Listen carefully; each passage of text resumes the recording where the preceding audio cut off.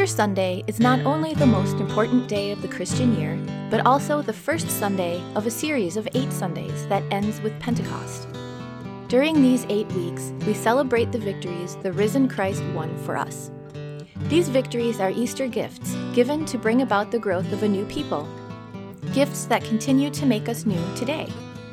So with shouts and songs of Alleluia, we celebrate the gifts of the risen Christ and present this sermon, recently delivered at Grace, to you.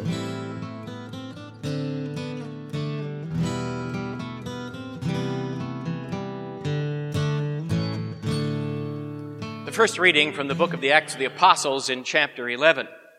It would have been quite easy for all of Lord Jesus' disciples to be focused in the message of his love to one people, the Israelites.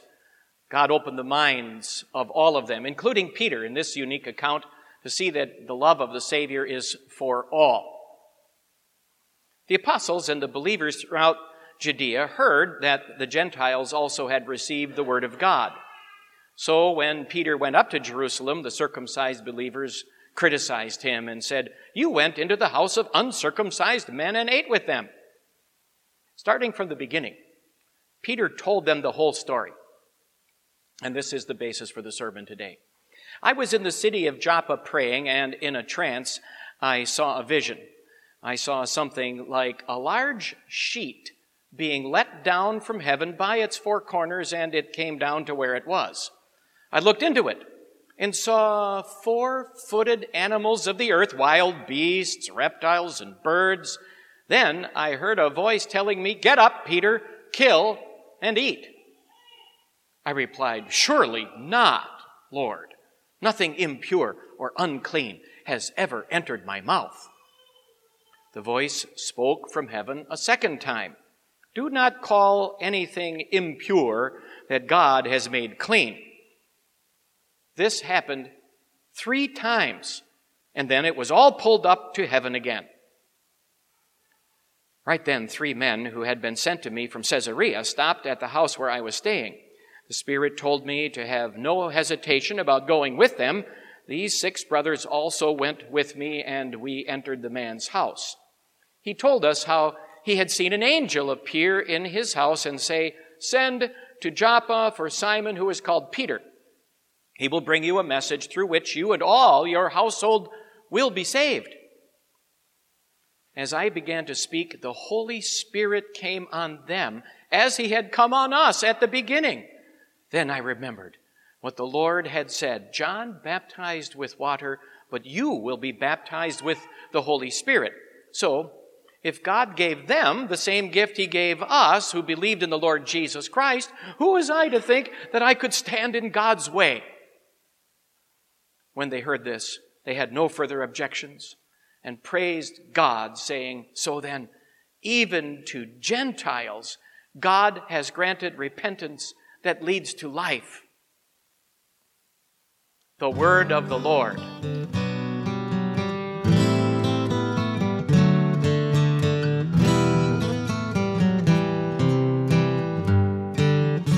Christ is risen.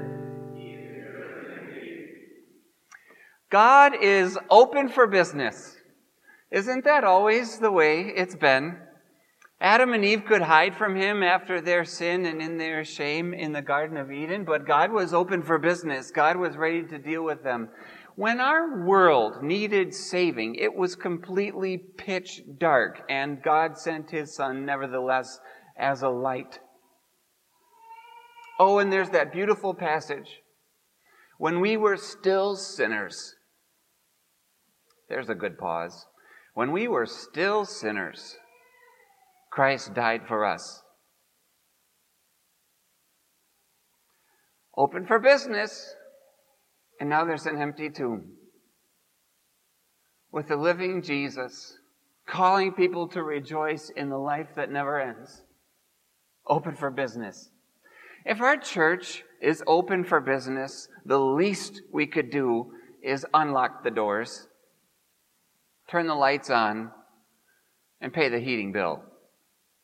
If our church is open for business, bonus would be put a sign out on the sidewalk, add a greeter to the entryway, call some called workers to administer word and sacrament in this place, and come joyfully to worship. What's the best we can do? If we're open for business, as God is open for business, what's the best we can do? Do you see someone personally engaged all the time, ready to be present in the moment with other people, no matter who they are? Somebody who is embracing the circumstances of the day with its twists and turns. And if I'm talking to you, I am ready to talk to you. If you need me to be a listener, I am ready to be his listener as long as it takes. I am ready to serve your needs, no matter what the cost to me. Robe off my back, walk with you 1,000 miles. I'm ready. I'll go past that if you need it. Do you see? Is that the best? Isn't that not the best that we could do with all of the energy and the help that God's love puts inside of us? I won't shut you out. I stay open as long as God is open. How does a spouse say it to a spouse? Because love isn't just supposed to be for those out there that we don't know yet, although I'm giving some evangelism examples. Sure, we are married to each other, but that doesn't make you just solely mine. You are the Lord's. Given to me, special gift of grace, and I want to love you and be open to you as God is, always open to you, and not making you pay some relational debts first as I keep a list of wrongs. This is love. Becoming a friend to someone, is it not?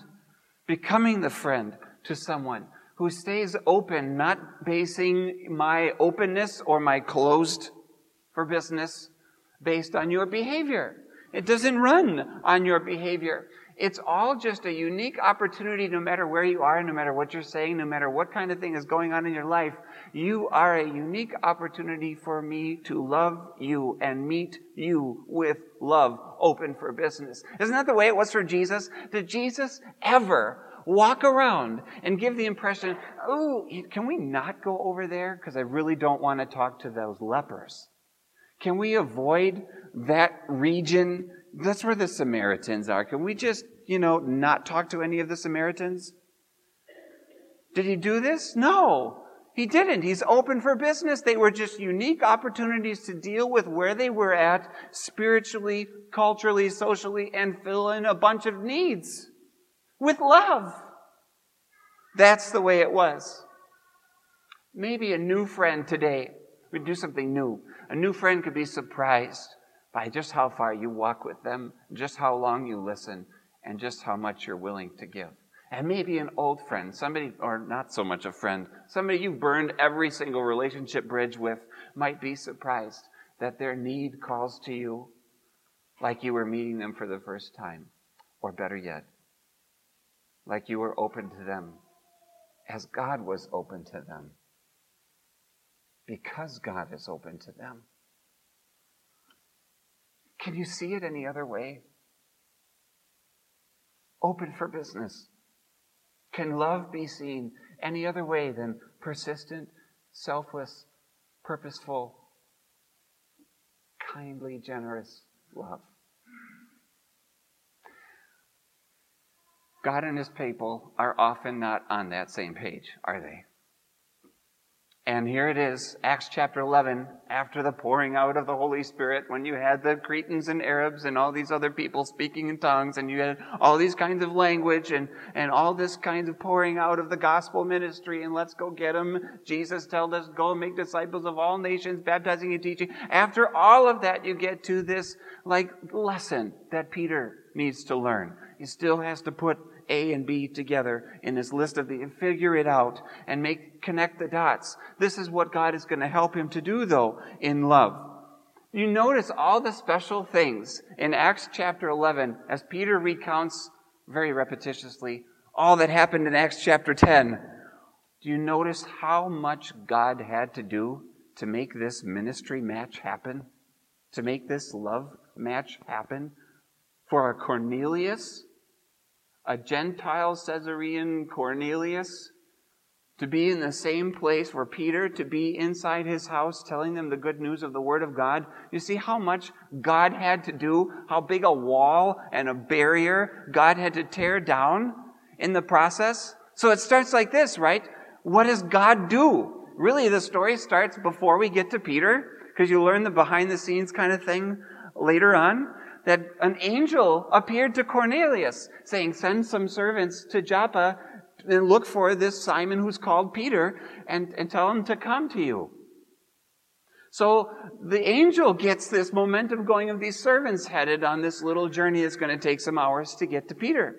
And then we're told that God had to do something for Peter, very inductively leading him through this. He had something like a really large sheet, not a small sheet with like 2 animals on it, but a really large sheet. And down in front of him, when Peter was hungry on a rooftop to pray, he's in this vision.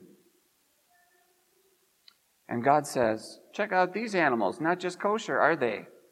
There's a camel, there's a pig, there's some shellfish, there's like a bat and a lizard, there's all kinds of creatures on here you're not supposed to eat. I've never touched those things in my life. But here's this large sheet in front of the Apostle Peter. Kill and eat, God says. No, I'm not killing. I don't put that stuff in my mouth. I never have, never will. Don't call unclean what God has called clean. And down again it comes. The bats and camels and all. Kill and eat. I'm not going to kill and eat. That's impure. Never have, never will. Don't call unclean what God has called clean. It happens a 3rd time. Let's not mistake the details, Peter. Don't call unclean what God has made clean. And it just so happens that as it's lifted up for the last time, they finally arrived. At the angel's prodding, Cornelius had sent his servants, and they show up at the door. Hey, we're looking for Peter. You're looking for me? Are you connecting the dots? God was making a ministry match in his heart. A love match between God and Peter for the sake of these Gentiles. A love match. And for the first time, Peter did something he probably hadn't done in a long time or maybe ever. He welcomed them into his home. They stayed overnight with him. And they go the next day, and they travel to Cornelius' house. And Peter did something maybe he had never done before. I pray that we leave our doors today, and we go out into a world, and we love like we've never loved before. And Peter went to Cornelius' house, and he went inside the house, and he ate with them. They're uncircumcised. And as Peter gets to figure out, oh, this is what you were calling me about. This is what you wanted me. Yes, I happen to be an eyewitness of the resurrection. Can I tell you what the resurrection of Jesus means for you? And God did something as sign and symbol and stamp. And it happened just like it was Acts chapter 2 all over again. The tongues of fire and speaking in tongues. The Holy Spirit came upon them. And Peter realized, God really doesn't play favorites, does he? Truly it is. By grace alone, and for all people. Why wasn't this always the case? Isn't that interesting? Why wasn't this always just the case? How come people just didn't get it? God had given his laws about dietary restrictions and circumcision and made a special people for himself, but he's communicating to them holiness. He's communicating to them sinfulness. He's communicating to them a need for a Savior. But many of them abused the words of God in a way to say, we can now confine our warmth, our openness, our love, our hospitality, our generosity to those who are circumcised. To those who are like us, who are separate from the world and different, and we don't have to eat with the Gentiles and talk about their idolatry. We're going to eat with fellow Jews and sit down. We're not going to get to know them better or associate with them, maybe if they become like us first. Maybe if they get circumcised like us first, maybe if they change their diet like us first, and bow and worship at the times that we bow and worship, and do that on Sabbaths, what we do on the Sabbaths, maybe if they do those things, then we'll warm up to them and bring them into the family. Fine. It was an abuse of how God had set this up. Do you remember? It's in the Old Testament. Jesus says this himself, that there were many widows in Elijah's day, but there was one in Zarephath, that's up by Tyre and Sidon, northern country. There's a widow up there that God sent his prophet to, and he went into her house and they ate together.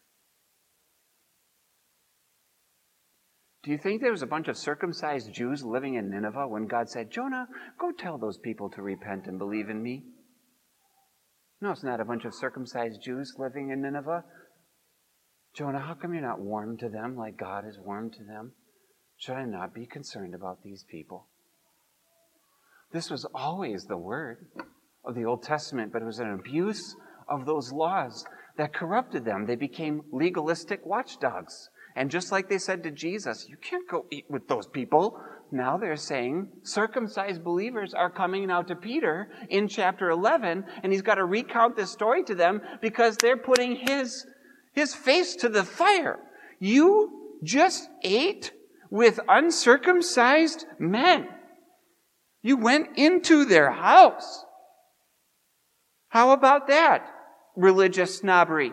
Not only have they applying it to those uncircumcised ones, like we should avoid them like the plague, now they're concerned about Peter. Maybe we're not on the same page. We got to check you out again. What is it? And they criticized him. That's not loving. Do you understand?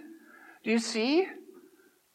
This is a common way that we operate inside our hearts. And even these circumcised believers, they come back to Peter and they don't say, you know what, we trust you, Peter.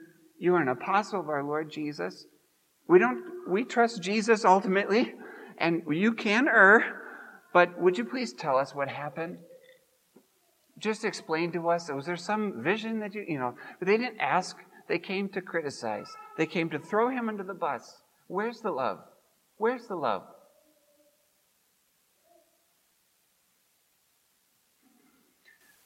All this is a love with limits. If that sheet comes down from heaven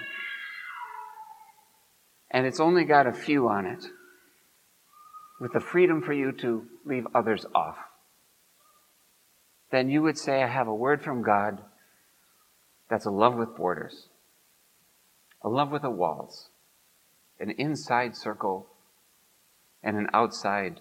Never need to touch them. God is making it abundantly clear today that inside his heart there is no bias, there's no prejudice, there is no hesitation when he sees someone by appearance or when he sees someone spiritually dark, just like the climate and the times when he sent his one and only Son to save us from our sins. There's no inside. There's no outside. It's a world that needs saving. What does your love flinch for? With whom would you hesitate? And the Holy Spirit would have to do that thing, whisper in Peter's ear, don't hesitate to go with them. Don't hesitate. You hear that? He has to say it directly to him, or he would have. Who are the people you would? Did you grow up with somebody who used racist language? It rubbed off on you, just makes you hesitate? Did you participate in a bullish environment, a gossip environment, a let's make fun of people who are different from us environment, and it was tolerated and okay? And still today, I just pay attention to those kind of things. They stand out to me. People watching has never been so much fun. Look at all the weirdos who are out there. With whatever measure you use, Jesus says, it will be measured to you. With whatever you're doing to judge and measure other people for your love, be ready, Jesus says, to give that one to me so I can use it on you. If that measuring stick is even this tall, would Jesus ever be warm to us? Would he have ever been warm to us? Absolutely not. Think of it another way. What must I do to be saved? Nothing. Put your confidence not in what you have to do, but in what Jesus did for you is the answer, right? Rephrase the question. What must I do to be loved by God? Nothing. Put your confidence in God's love for you, not in what you must do to earn God's love. What must I do to be loved by you? Let me ask it. What must I do to be loved by you? Why is there a list? Why is suddenly the answer not nothing? Why is there suddenly a list when some person would ask, what must I do to be loved by you? See how out of sorts this is? This is what's hitting Peter upside the head. He's realizing, I'm not just unloving, I'm anti-God. I am the opposite of God's love. What he's realizing is the engine inside of me isn't God's engine. God is, and God had to make it clear, with sheet and angel and spirit. He had to make it clear to me exactly what he wanted and where his heart was. He had to take me there because I wasn't there. And who am I? This is a perfect question for us today. Who am I to do otherwise? This is love. Here it is. That God loved every single person in this account, and God loves every single person in this congregation. And God loved those circumcised believers and gave Peter's testimony to them. He was patient with them. Let's face it. Relook at Acts chapter 11, verse 1. And they heard the report that the Gentiles had received the word of God. And it takes 16 verses to get to, and they rejoiced that God had revealed himself to the Gentiles. It gets 16 verses for them to rejoice. God was being patient with them. God was being patient with Peter. God was loving them, just as God loves you. This is the love that we see on full display in one heart, that we might then be known as children of one God, that would not only say to me in a sermon that calls me forgiven, just as it called Peter forgiven, as he's talking to Cornelius, he's rejoicing in the very word, the heart of the gospel. By grace we are saved through faith, and it's not of ourselves, it's a gift of God, not by works, so that no one can boast. And I'm sure it's just flooding his face with tears as he realizes we're all being bathed in the same love of God today. I wasn't open to this, and God, make me open to you. God did it. What a forgiving Savior. Let this be a sanctifying influence also. That which makes me a child, may it be reflected in this child, in a heart that doesn't deal with boundaries. This love isn't far away.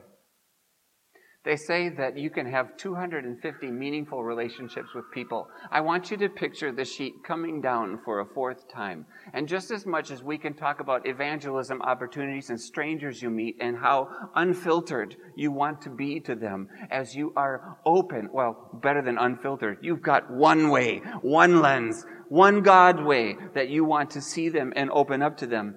Just as much as you have strangers, so you also have family. So you see everybody come down for the fourth time on this sheet. And this time it's not just all the animals. It's all the people of your life.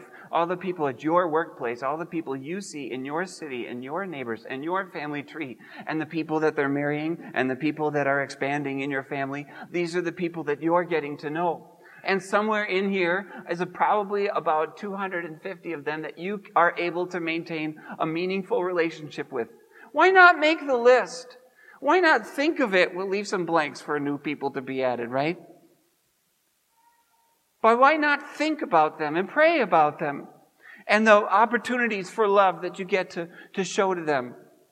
What if each and every one of them knew that they could talk to you without being talked down to, that they could ask any questions and they wouldn't seem or feel foolish about doing it? And what if they were addicted to sin? What if they were drunks? What if they were headed to the Deer District tonight to hang out at the Bucks game and to just, let it fly and have as much fun as possible, and you knew what that meant? What if you knew what they were thinking? What if they were proud of their homosexuality? What if they're giving thanks that they are atheists?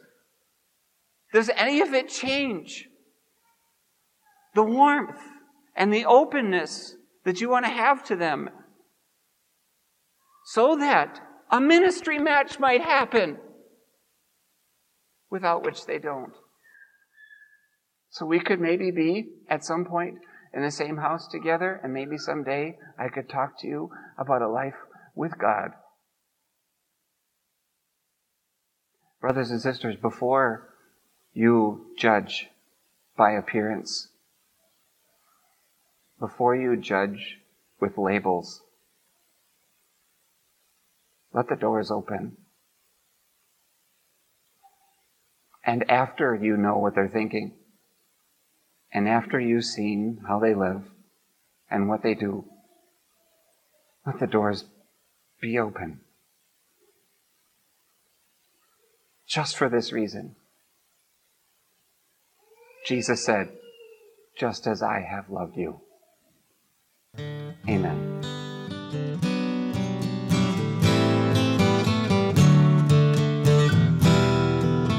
Thanks for listening. To learn more about God's grace or to support this ministry, please visit gracedowntown.org today. This grace is for you.